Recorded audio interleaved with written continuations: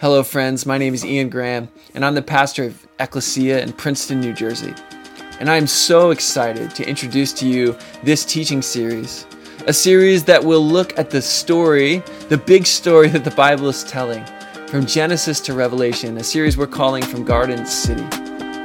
The story begins in a garden, and it ends in a city, and is defined at every twist and turn by the love and the presence of God. That God will stop at nothing to be God with us. And so if you've ever tried to read the Bible, or you've ever been asked, what actually is the Bible about? We hope that this teaching series will be a blessing to you and will be an invitation to see the big story of the Bible and to see your story in light of that beautiful, gracious, life-giving, eternal story. So wherever you are, we pray this is a blessing to you. Grace and peace to you.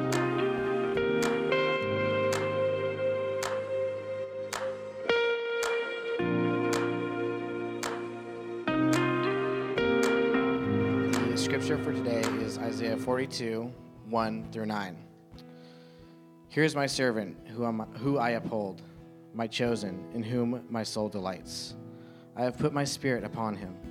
He will bring forth justice to the nations. He will not cry or lift up his voice, or make it heard in the streets. A bruised reed he will not break, and a dimly burning wick he will not quench. He will faithfully bring forth justice. He will not grow faint or be crushed, until he has established justice in the earth. And the coastlands wait for his teaching. Thus says God, the Lord, who created the heavens and stretched them out, who spreads out the earth and what comes from it, who gives breath to the people upon it, and spirit to those who walk in it. I am the Lord. I have called you in righteousness. I have taken you by the hand and kept you. I have given you as a covenant to the people, a light to the nations, to open the eyes that are blind, to bring out the prisoners from the dungeon, from the prison those who sit in darkness. I am the Lord, that is my name. My glory I give to no other, nor praise to idols. See, the former things have come to pass, and new things I now declare. Before they spring forth, I tell you of them. The word of the Lord. Thanks be to God.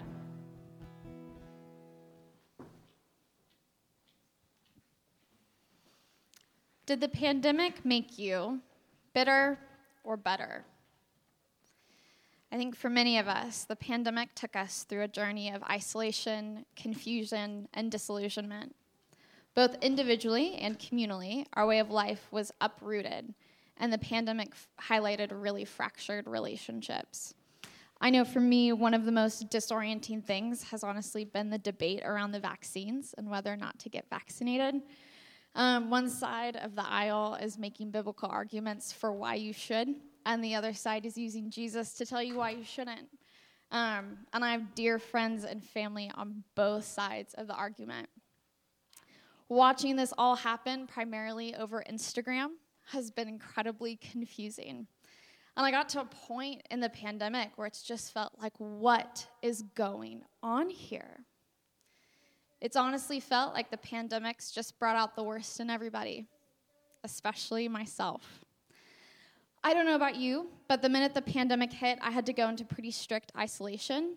And that isolation forced me to deal with a lot of things about myself that the rush and hurry of life let me ignore. I was finally forced to acknowledge the fact that I never worked out, despite the fact that I thought I did on a pretty consistent basis. I couldn't stay focused on a book for more than 5 minutes without reaching for my phone. And I was making almost no effort to prioritize my relationship with Jesus. I had to come to the very painful realization that the worst of me was being brought into the light, and I had two options: deal with it or Netflix through it. I think for many of us, we believe that the pandemic would be kind of a short-lived experience. I remember when it first happened, we were all like, 2 weeks, that's it. Because in our American worldview, where we highlight the self and the notion of autonomy, we couldn't conceptualize something that would actually force us to stop. The things in our society and culture that felt reliable and immutable came crumbling down, and we were thrusted into states of disorientation, hopelessness, and longing. And almost 2 years later, it feels like things are just getting worse, not better. And I think it's in this sense that we actually have a lot in common with the Israelites in this text. Isaiah is speaking to a group of people who saw themselves as powerful, great, and probably unstoppable. They had Yahweh on their side. They were living in their God-given promised land, winning wars no one thought they could win. Kind of sounds like American history class. Then Israel added extra gods into the mix, and they began worshiping those gods and began to think that the blessings they were experiencing were from those gods. In their unfaithfulness to God, their idol worship led them to really horrific things like child sacrifice. And through consistent and unrepentant sin, the Israelites grieved God so deeply that he chose to unleash the consequences of their actions on them. Now, before we move forward, I think it's really important to understand what's happening here is happening in this greater arc, right, that we've been talking about for the last 6 weeks. If you remember, the Israelites partook in an exodus of Egypt, where they were then led into the wilderness to go into the promised land. However, when they finally reached the promised land, the Israelites were overcome with the fear due to the strengths of the Canaanites. And they were like, I remember that Egypt had okay-ish soup, so let's go back. Because they failed to trust God's ability to deliver them into the promised land, they were condemned to wander through the desert for 40 years. Now, I want to be clear, God didn't do this because he's kind of an overreactive tyrant. It's actually because he understood that the hearts were too hard of the people to be able to experience the blessings that he had for them. So for 40 years, the Israelites were forced to wander through the desert before entering the promised land. Now, if you fast forward to the text that we've read today, you have Isaiah speaking to the Israelites. And you have the Israelites who have entered the promised land. They've had judges and kings and victories, and what I like to think of is just buckets of sin. And after a couple of centuries of this, Yahweh decides to punish the Israelites for their sin and send them into exile. This is where you get our prophets like Isaiah, Jeremiah, Ezekiel, and others who are all warning the Israelites what's going to happen. But then despite being warned, the Israelites still do not decide to repent and turn away, so they're sent into exile. And this happens in waves. Finally, in 587 BC, Jerusalem falls, the temple is destroyed, and Judah joins Israel in exile. So this is like a reverse exodus that's happening. And I have a little graph. And what I think is so interesting is that the journey of the Israelites has a parallel arc to it. So you have Exodus through the wilderness, Moses' speech of remembering. So over and over again, Moses tells the Israelites to remember what God has done for them. And then you have entering the promised land, what I like to think of. If you want to summarize the Bible in just kings of buckets of sin, you're welcome. And then you have what I think is so interesting of forgetting, right? So as the Israelites begin to forget, they're constantly committing more and more idolatry. And then you have a just judgment from God on the Israelites, and they're sent back into the exile. And the reason why I bring this up is because I think that this feature is highlighting something really important that God's doing in the text, and it's pointing to his relationship with the Israelites. God's actually calling them back to a place of formation because they're no longer people who can engage the blessings of God in a righteous way. He brings the Israelites back to the place where everything started, which is exile, to raise a remnant of people who will be faithful to him. What's really fascinating about the curse of wandering is that God sees this as a radical tool for development. What I mean by that is God's actively shaping a generation that has in them the capacity to enter the blessing God has for them. As I was writing this sermon, and thinking about all of the ways that our cultural moment mirrors that of the Israelites and the feelings depicted in the exilic literature, I couldn't help but think maybe we're being sent into the wilderness to be formed. Please hear my heart on this. I'm not brave enough to make the claim that God caused the pandemic, but I do think the pandemic is extending the exilic invitation to us of deep formation. I think we need to pause here and ask ourselves, am I allowing God to form me into the person who can receive his blessings? We see that God has an incredible place awaiting the Israelites, yet their fear, which leads them to disobedience, prohibits them from entering into those promises. This same disobedience eventually removes them from experiencing those blessings. And I wonder what we might be missing out on from God because we're not becoming the people who trust God even in the wilderness. But this is not the end of the story. As God casts judgment on the Israelites and turns them into an exilic community, he also makes a promise, a Messiah who is going to come and bring justice to the nations. If you look back at Isaiah 42, here is my servant whom I uphold, my chosen one in whom I delight. I will put my spirit on him, and he will bring justice to the nations. He will not shout or cry out or raise his voice in the streets. A bruised reed he will not break, and a smoldering wick he will not snuff out. The Israelites are given a promise which gives them hope. And this hope carries them through the pain and the grief of exile. As they look to the future, they're waiting for a physical person to come and restore justice to their lives.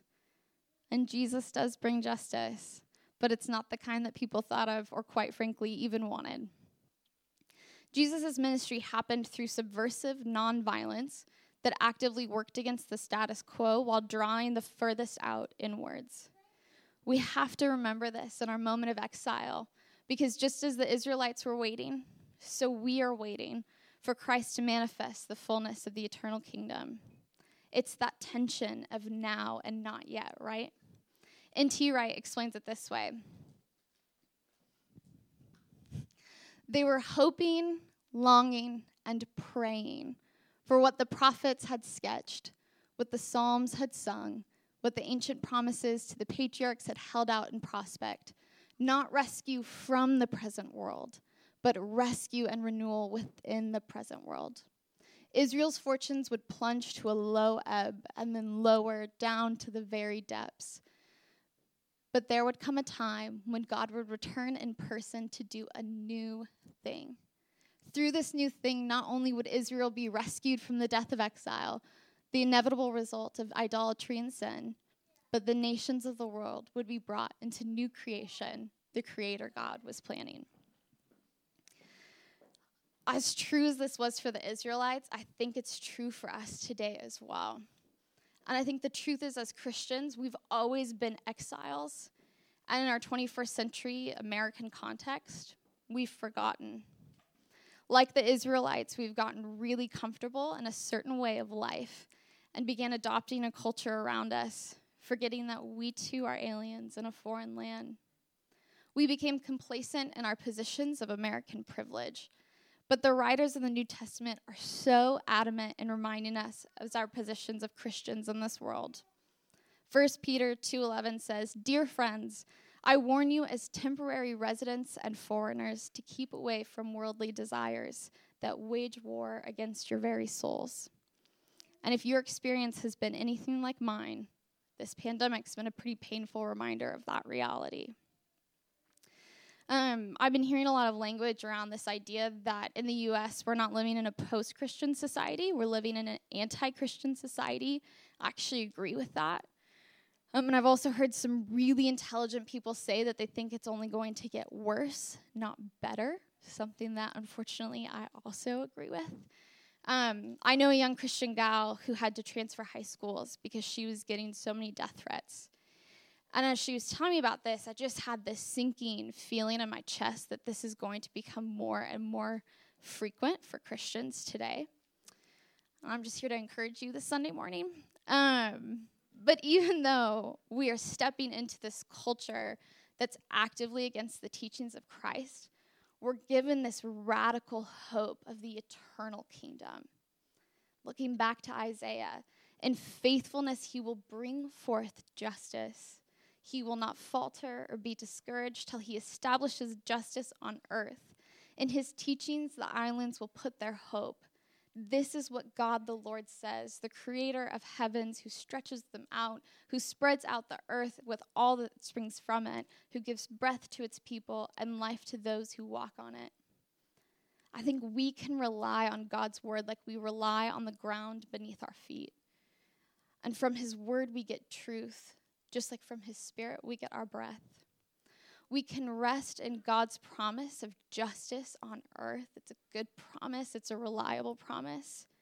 And you're right to think that there's nothing easy about exile.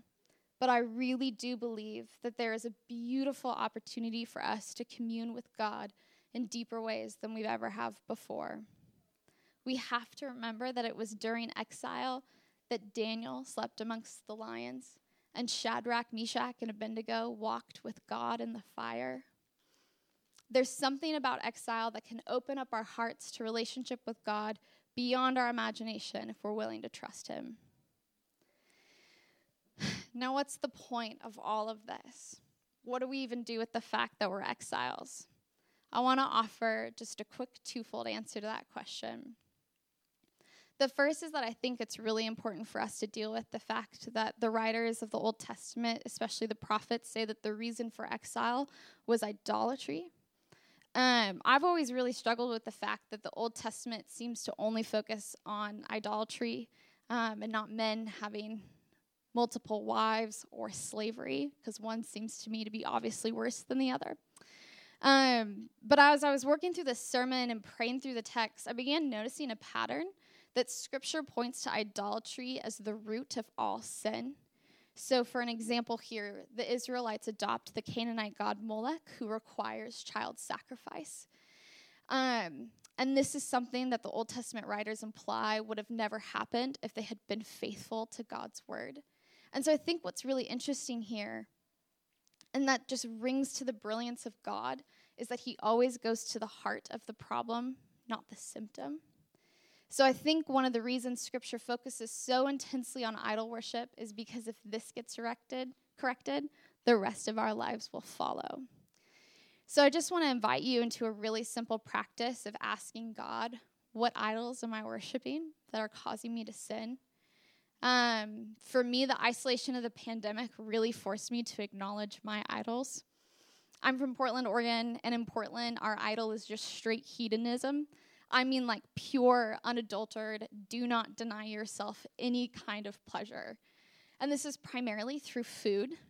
In Portland, there is a never-ending rotation of incredible food that sucks you financially dry. And that, when the pandemic hit, was a pretty rough realization. Now, Princeton's idol, I think, is a little bit of a different one. I think the idol here is achievement. When I got here, I realized that if I wanted to, I could completely bleed myself dry trying to be the most accomplished person here and prove in a place where everyone is the best that I'm the best of the best. And that's the temptation, right? To sacrifice everything to be the best.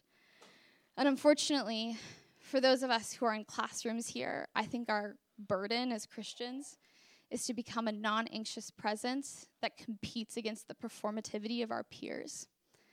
But I think there's another aspect to this as well. I dragged my poor husband all the way across the country to come here with me. And I see the way people respond to him when they find out he's not a student here, as if he's something less than.